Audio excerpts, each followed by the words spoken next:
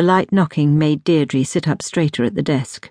She called, "Come in," and looked at the door expectantly. It was Dulcie who appeared in the entrance to her bedroom, and for a second Deirdre was astonished by her appearance. The girl bore a strong resemblance to how Daphne had looked when she was 18, was actually her spitting image. All blonde and golden and blue-eyed. Well, they all had blue eyes, of course. But here was the most gorgeous girl she had ever seen, except for her sister Daphne at the same age.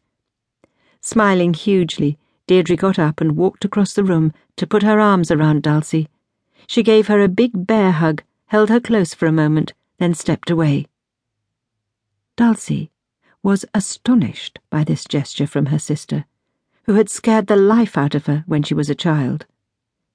Deirdre smiled at her once again, added, "I haven't seen you for almost 2 years. You've become a true beauty, Dulcie. You look so much like Daphne when she was your age. It's quite startling." Even more taken aback, Dulcie could only nod. After a split second, she found her voice. Peering at her eldest sister, she said, "What happened to you, Deirdre? You were always the mean sister, saying very nasty things to me, unkind things.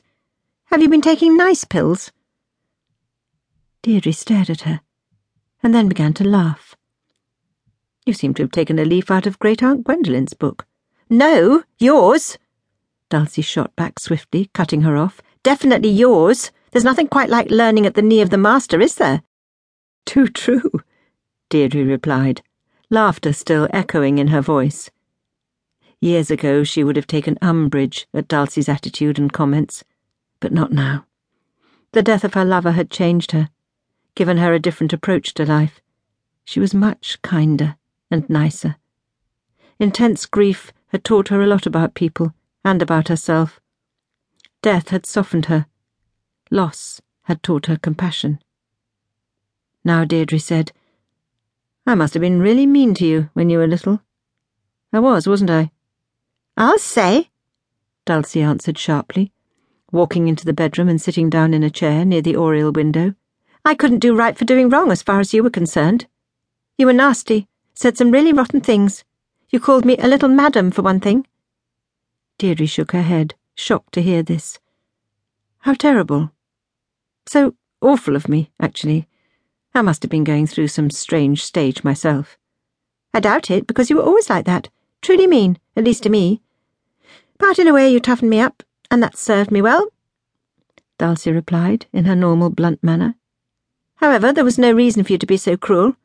I was only 5. Just a little girl," she finished in a sharp tone. "I'm so very sorry, Dulcie," Deirdre said, her voice filled with sincerity as she sat down at her desk and looked across at her sister. "I can't bear the thought I treated you badly, that I was mean, unkind. Will you accept my apology? Can we be friends?" "I suppose so. It all depends on how you treat me now, you know. I won't stand for any of that old nonsense." Deirdre wanted to laugh at her outspokenness, but she swallowed hard and said, "I promise I won't verbally abuse you, or upset you in any way." "All right." Dulcie now gave her a pointed look. "Why are you being so nice to me?" "Because I like you. No, I love you. You're my sister after all, and we should all stick together, be close. Closer than we've been in the past." Dulcie was still wondering what this was about. She exclaimed, "That's an odd thing for you to say. You used to behave as if I was a poisonous snake." A look of chagrin flowed across Deirdre's face, and she felt a tightening in her chest. How could she have behaved in such a dreadful way towards her baby sister? It was suddenly incomprehensible to her. And then it hit her.